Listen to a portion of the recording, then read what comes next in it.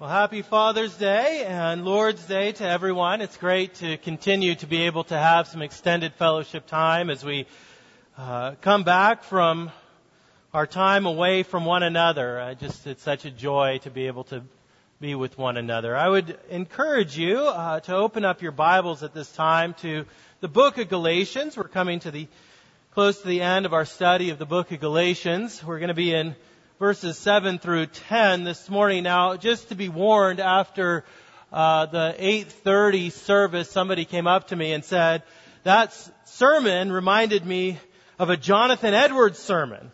For those of you who know Jonathan Edwards, sinners in the hands of an angry God. So, you've been warned. Hold on. Galatians chapter 6, verses 7 through 10, Paul uses another agricultural metaphor to teach a spiritual truth to us. A few weeks ago, we covered the fruit of the Spirit, and we were taught that just as you know a plant by the fruit it produces, you know the human heart by the life that is lived.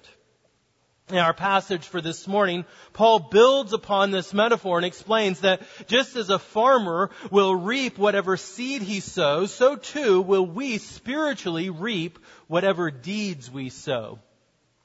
If evil, we will reap a harvest of corruption. But if good, we will reap a harvest of everlasting life. I think it's important for us to take a moment to reflect upon the fact that for many of us, agricultural metaphors are intelligible, but they're not relatable. What I mean is that we understand the concepts that are being expressed, but we have very little first-hand experience with the actual phenomenon. In our passage for this week, Paul uses a common enough metaphor of reaping and sowing. The modern reader can comprehend what he means, right? If you were to plant corn, there's no chance that when harvest time comes, you're going to get wheat. And we are even maybe in a better place to understand this with our knowledge of genetics and biology, to know the truth that what one sows, they will truly reap.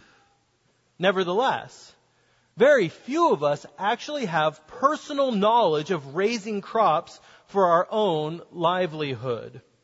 If we want corn, for example, we don't have to make plans 6 months ahead of time. We don't have to buy the seed, prepare the soil, sow the seed, tend the ground, water, fertilize, and finally harvest. Rather, we just go down to the store and buy whatever variety of corn we desire that very day. We can go and get canned, cream, frozen, corn on the cob, niblets. We can get yellow, white, or sweet corn. Whatever we want that day, we can just choose it and we get it. This relationship with agriculture means that we might get the concept behind the metaphor, but we haven't lived the reality of it out in our own lives. And so we think because we can instantaneously get whatever we want, that we can act any way that we want to act on one day and expect that we can just reap whatever benefits we might desire the next. For example, we do things like binge watch Netflix and neglect our Bible reading. And then we wonder why later we have a hard time discerning God's will for our life. We're like, why is it that I don't know God's will for my life? I want to right now. Why can't I just choose to bear that fruit? Or we watch the news constantly instead of spending time praying. And we wonder, man, why am I so anxious about what's going on in this world? Why can't I choose to walk in peace? Because we don't just get to choose what we reap. We reap what we sow.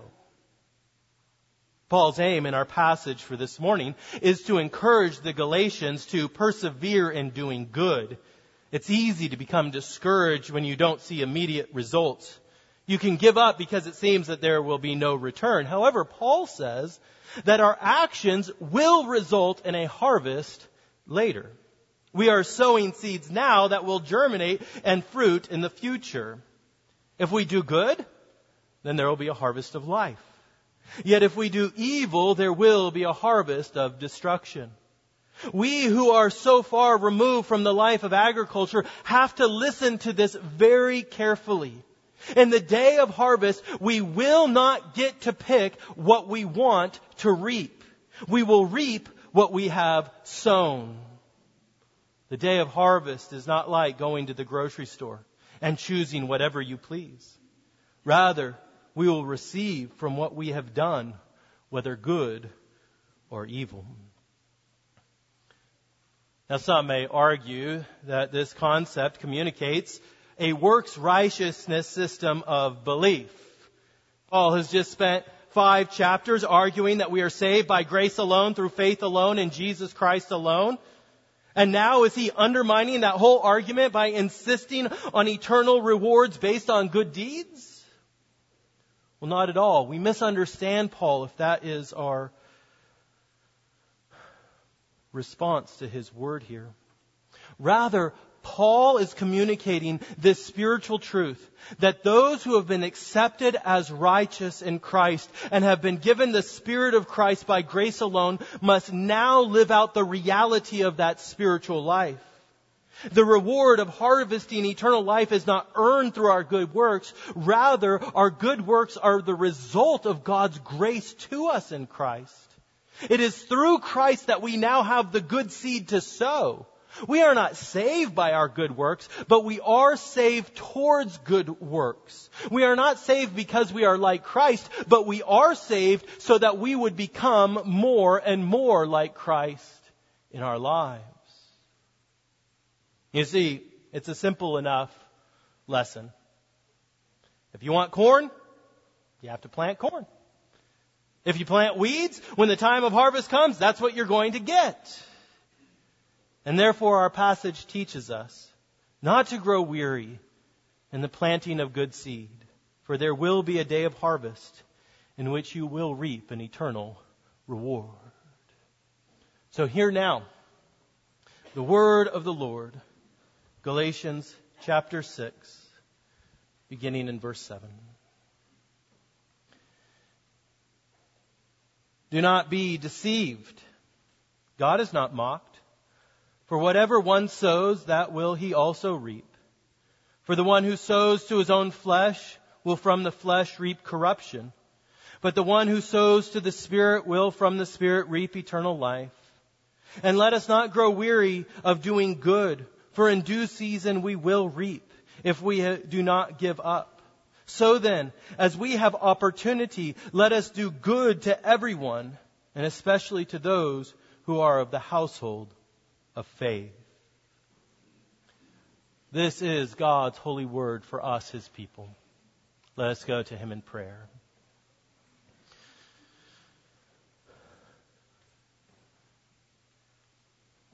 Almighty God, we come to you now in this time and we confess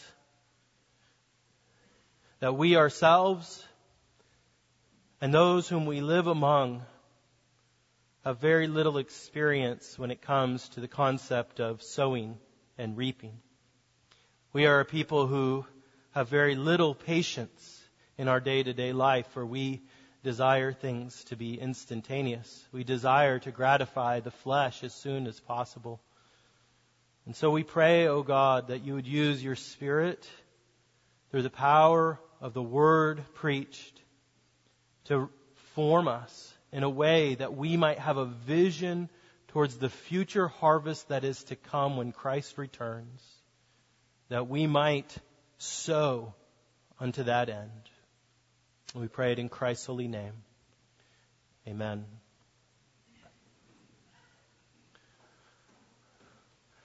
So how will we have a good harvest when harvest time comes? Well, the first thing that we see in our text is that if we would have such a good harvest, we must first stop sowing to the flesh. Look down at verses 7 through 8 again, where Paul explains this concept. He begins by saying, "Do not be deceived. God is not mocked. For whatever one sows, that will he also reap. For the one who sows to his own flesh will from the flesh reap corruption." Now, Paul is seeking to communicate this truth that cannot be denied. Whatever you sow, you will reap. Whatever you plant, you will harvest. Now, Paul begins by imploring the Galatians not to fall into falsehood on this matter. He says, do not be deceived. That's how he starts this section. Do not be deceived. Now, the deception or the lie that must be avoided is believing that we can act now without regard to the future. We can act now without regard to what will happen. Don't be deceived. You can't sit on the couch now and expect to run a marathon later. Don't be deceived. You can't put off piano practice and expect to play Mozart at your recital. Don't be deceived. You can't put off contributing to your 401k or however you're going to save for retirement and expect to have a comfortable retirement. And spiritually, we might believe that we can get away with such a life that is filled with ungodly behavior and receive a future reward. But we cannot turn our nose up at God's ways. That is what Paul means when we read in the text, God is not mocked. Do not be deceived. God is not mocked. We cannot fool God.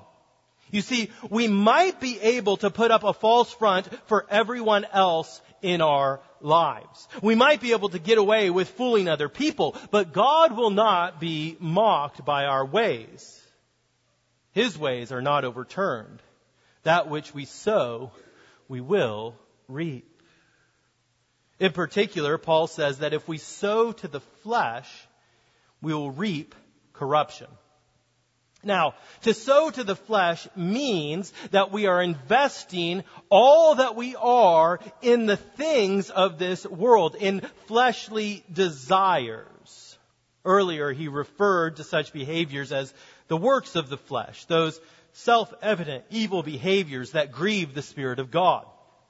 Right? If you remember, he talked about the works of the flesh. He said, if you plant the seeds of sexual immorality, anger, division, drunkenness, idolatry, you will harvest corruption. Now, that word corruption that he uses in the text there means decay or death. Corruption is that element of the fall that was introduced into this world that destroys life. Corruption is rot, it is chaos, it is war. And for a period, one might live a life that is according to the flesh, a life that is contrary to the ways of God, and see very little consequences. But do not be deceived. There will be a day when all the planting of bad seed will result in a harvest of corruption. Unfortunately, the stories of our culture seek to communicate a contrary lesson, that sin can be practiced without consequences. For example, Paul talks about one of the works of the flesh being drunkenness. And unfortunately, the culture is telling our young people, when you go off to college, you can drink to your heart's content and be the life of the party and have fun with your friends. It's just part of the college experience. But never is the truth of the situation shown. We are not told the number of students that drop out in their first semester because of giving in to drunkenness. We are not told of the people that are injured or even killed by drunk driving. It's never mentioned that up to 80% of occurrences of rape, both parties have been consuming alcohol. When they show the fun of drunkenness, they don't show the ruined homes. They don't mention the abuse of loved ones or of lost careers. They don't show the alcoholics hallucinating as they go through withdrawals or even years later dying from liver failure. You see, we cannot be deceived. We cannot sow to drunkenness and expect to reap a harvest of good. We will harvest corruption if we sow those seeds. And the same can be said for the portrayal of sexual immorality. Right? It's always romantic and freeing. Adultery doesn't lead to divorce and broken-hearted children. And when there is divorce, it's happy and congenial, the best for everyone involved. Premarital sex never leads to teenage pregnancy like in the real world. No one gets a sexually transmitted disease. Single mothers aren't shown in abject poverty, although in the real world they are 5 times more likely to live in poverty. We are told that the best way to live a happy, fulfilled life is to follow whatever sexual desire you have without a voice given to the destructive outcomes that will inevitably follow. But we are not to be deceived. If we sow to sexual immorality, we will reap corruption. And the Word of God teaches us this. Not because it's seeking to be prudish, not because it's seeking to be judgmental or to heap shame upon us. Rather, this is a message of love and a message of care. It's a desire to see repentance and to see life that we might not go down the path of destruction and death. God will not be mocked. You cannot flaunt His ways and expect to have a good result. If you plant the seeds of corruption, corruption is what you will have when harvest time comes. And some of these results are temporal, as we have already spoken about. But the full penalty will be borne in the future for our sin. For a time will come when all will be judged by the Lord. And those who have spent their whole life planting seeds of anger and division and drunkenness and sexual immorality and idolatry and the like will receive the full wages for their life of sin, ultimately eternal death, the pains of hell forever. That is the harvest that we are preparing for if we plant the seeds of the flesh. And so the Word of God is calling you in grace. Repent of such ways. Stop sowing the seeds of destruction. And in faith turn to Jesus Christ. Because Jesus Christ was born among us. And He has now borne the penalty of our sins. He has taken on the punishment that we deserved. You see, He has willingly reaped the harvest of our destruction when He went to the cross, so that we might have a better harvest, that we would be delivered from the death that we have planted, and we might receive everlasting life through Christ Jesus. You see, if you would have a good harvest, not just in this life, but in the life that is to come, you have to stop sowing the seed of sin and turn to the Lord Jesus Christ.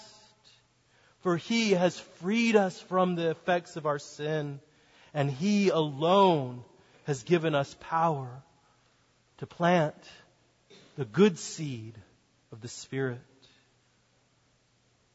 And that is the second thing that we see in our text.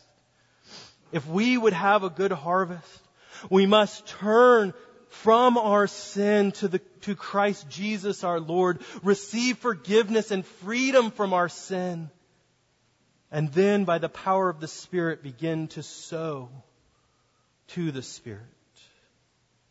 Look down at verse 8. The second half of it says, but, here's the contrast. The one who sows to the Spirit will from the Spirit reap eternal life. Now, to sow to the Spirit means to live a life by the power of the Spirit of God. It is to stay in step with the Spirit, as Paul said in Galatians 5:25. It means to bear the fruit of the Spirit in your life. You see, there's a reason why some Christians grow in Christ-likeness and others do not. And the difference is what one sows. You can't just decide one day, you know what, today I'm going to be holy. You can't change your character with the flip of a switch. Rather, the Word of God teaches us that we must sow to the Spirit. You must plant the seeds of holiness and righteousness in your life, and in due time you will reap a harvest of life. And the Word of God is calling you to reflect upon your own life and answer the question of what seed you are sowing. Are you spending time in the Word of God, being shaped by its wisdom and truth and power? Are you spending time in prayer, sowing the seeds of daily calling out to the Lord? Are you sowing the seeds of worship and of praise? Are you practicing service to the body of Christ and to the community? Are you seeking to fulfill the law of Christ through self-sacrificing love to others? You see, when we sow to the Spirit, the harvest that we will reap is eternal life. Now again, we must understand that Paul is not teaching a works righteousness scheme of salvation. Right? He is not teaching that we earn eternal life by doing these good works. Rather, what he is saying is that those who have been freed from their sin through the work of Jesus Christ have been given the Spirit. And those who have the Spirit live in and through the power of the Spirit. Therefore, we have been born again, and we must live by the Spirit's power. We must sow these seeds. For in sowing to the Spirit, we are not causing our salvation, but rather our salvation causes us to live by the power of the Spirit. Now, it's amazing the technology that's now involved in farming. I'm ignorant of most of it. I have very little firsthand understanding of it, but I have a friend in South Carolina. He goes to the church that I used to pastor, and he runs a large commercial farm in the area. And one of his major responsibility is to analyze satellite imagery of their farmland to determine where and when to plant which crops. You see, farmers don't just haphazardly throw seed around hoping maybe we'll receive a harvest if we throw this seed out there. Rather, they purchase seeds that have been specifically developed to produce a good harvest, and they plant them in the perfect place to maximize their outcomes. And we, as the people of God, are called to start looking at our lives in this manner. We are called to take seriously where and how we begin to plant the seeds of the Spirit. We need to plan well and ask ourselves, where is the field that God has called me to plant, and what am I to plant there? Well, first, it is in your home. Husbands and wives, you must plant the good seed of love in your marriage relationship. Husbands, loving your wife like Christ loved the church. Wives, submitting to your husbands as the church submits to Christ, even as we are taught in the book of Ephesians. If there is anger and division and self-centeredness and abuse, you need to pull these weeds out of your life, and you need to start sowing the seeds of the Spirit. Begin to read and discuss Scripture with one another.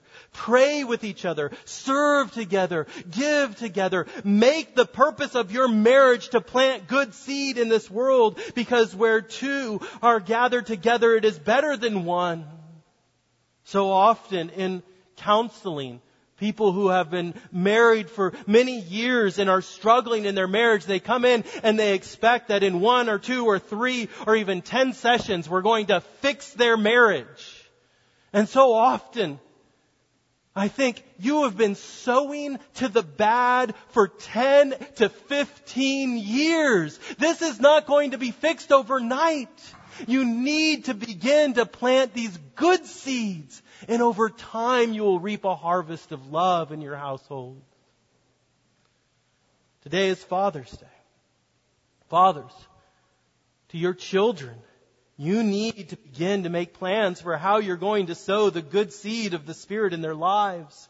Speaking the Word of God, praying with and for them, building them in the habits of weekly worship, giving, and service.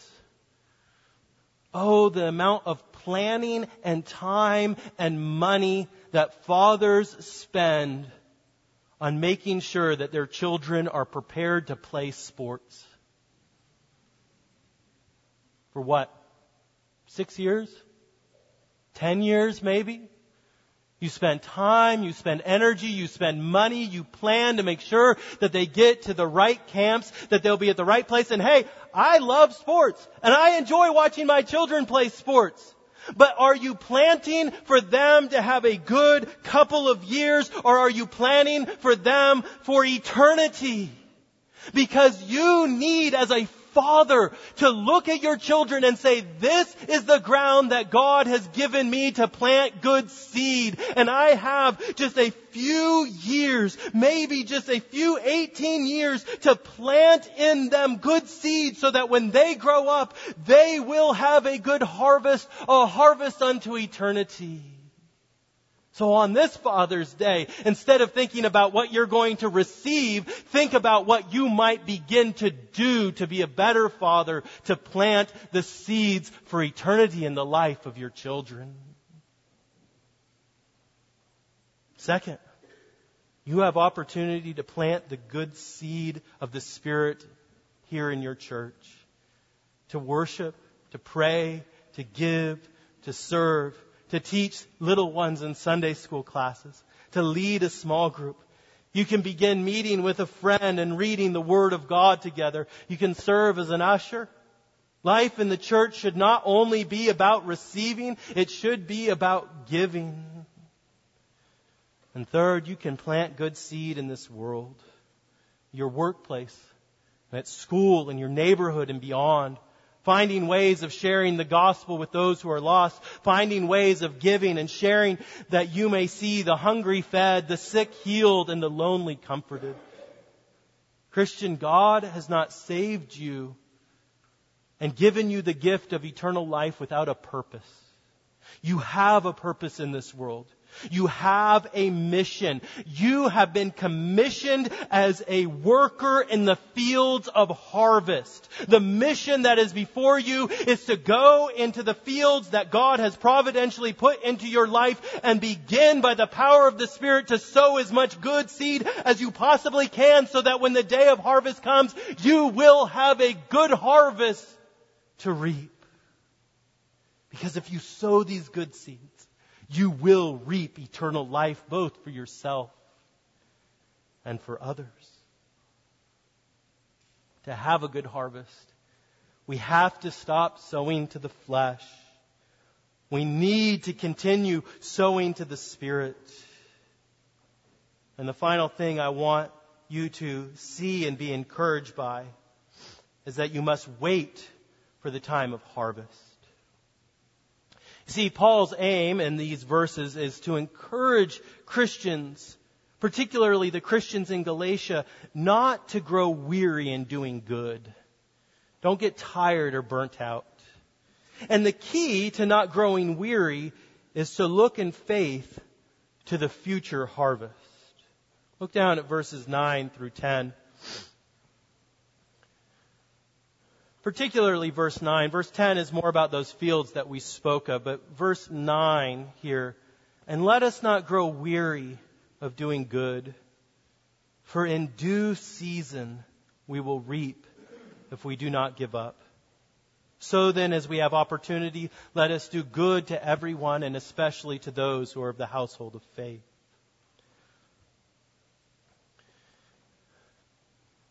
It takes time to see the return of our investment in the kingdom of God.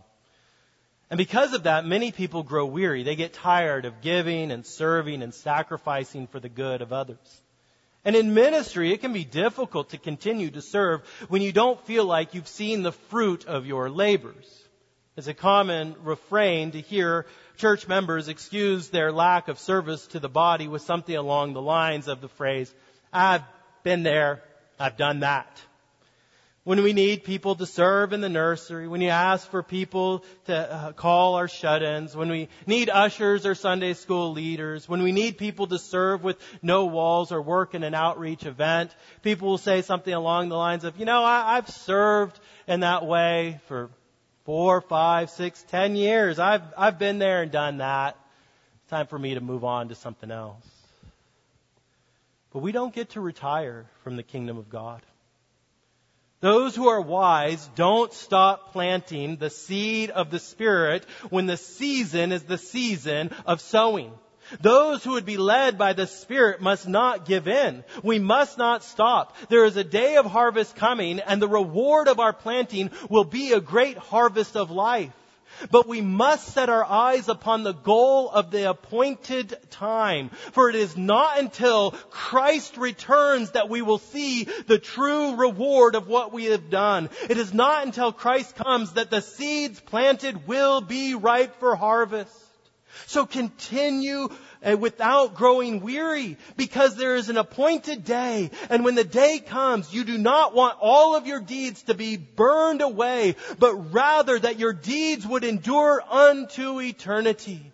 So stop wasting your time. Stop spending all of your time on effort on that which will be lost, and start sowing to your heart. Start sowing in your home. Start sowing in your church. Start sowing in the community, because you will reap a great harvest. Even as we read in James chapter 5, be patient, therefore, brothers, until the coming of the Lord. See how the farmer waits for the precious fruit of the earth, being patient about it until it receives the early and late rains. You also be patient. Establish your hearts, for the coming of the Lord is at hand. Philip Ryken tells the story of a man named Luke Short to illustrate how we need to be patient and look to the future for the fruit of our work to ripen. At the age of 103, Mr. Short, a resident of the Virginia colony, was contemplating a sermon that he had heard earlier when the Spirit of God miraculously opened his eyes to see the truth of the gospel. Right then, this old man was born anew. He repented of his sin and placed his faith in Jesus Christ for salvation. 3 years later, at the age of 106, Luke Short went to be with the Lord. And on his tombstone it says, "Here lies a babe in grace, aged 3 years, who died according to nature, age 106. It's a wonderful story of God's forbearance to keep Luke alive for so many years until he came to faith. But maybe even more wonderful is how long it took for the truth of God's word to penetrate his heart, but that God used all of the seeds that were planted in his life to bring it about. Just think of all the prayers that were prayed on his behalf, all the lessons that were taught, and in particular, the sermon that Luke Short was contemplating, for he had heard it 85 years prior, when he was merely 18 years old. The sermon had been given all the way back in England by the Puritan John Flavel. And of course, now Flavel had gone to be with the Lord several decades before the fruit of his sermon was born. And we have to ask the question, why? Why does God make us wait to see the fruit of what we have planted? Because ultimately the harvest is not truly ours, but it is the harvest that belongs to Christ alone, the Lord of the harvest. For it is from his work of planting and sowing that we see a harvest come. For he began with 12 disciples. And those 12 disciples grow to 72 plus. And at the day of Pentecost, the Spirit of Christ was poured out, and thousands were brought into the kingdom. And then 10,000s, and then hundreds of thousands, and then millions. And now throughout the centuries, billions have been gathered together into the family of God. And we are gathered now on the day that is coming, the harvest that will come forth when Jesus Christ comes in glory for his church. You see, the harvest that we look forward to is not merely our own, but it is the harvest of Christ. And this must be an encouragement to all who desire to sow to the Spirit. Do not give up or grow weary. I know it can be difficult. I know that you might feel as though you're not making a difference. You teach Sunday school, and you're not sure if any of the lessons are making any difference in the lives of these children that you are serving. You share the gospel with your family, your children, your grandchildren. You share and you pray and you see no repentance and you call out to God, when, oh God, will we see the fruit of the seeds that we have planted? You pray and pray for the lost. You serve the hungry at the soup kitchen. You volunteer at Blue Ridge Pregnancy Center. You consistently attend the second Saturday picnic with No Walls. And you wonder if there will ever be any fruit. Will there ever be a harvest of salvation? Do not grow weary. Every good seed that is sown will have its reward. Therefore, we must wait for the great day of harvest, for the judge of the world will come and there will be fruitfulness. And only then will we see the full extent of the life that will be born through God's grace and power in Christ Jesus. So do not grow weary, Christian, but continue to plant the seeds of the Spirit. And in due season, we will have a great harvest for the glory of Christ our Lord. In the name of the Father, and the Son, and of the Holy Spirit. Amen. Let us go to the Lord in prayer.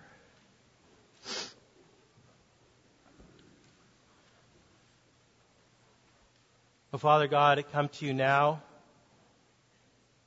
on behalf of the body of Christ gathered here at Rivermont. And I confess with each of my brothers and sisters in Christ that it is so easy to grow weary, to get discouraged, and to neglect to sow to our hearts, to our families, and to our church, and to our community. Oh, would you enliven us by your Spirit? Would you give to us a vision of the great harvest that is to come when the Lord Jesus descends?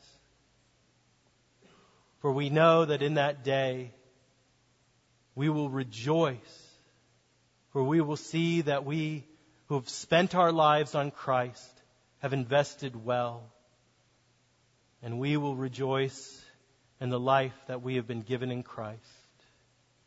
We pray this through your holy name, Lord Jesus. Amen.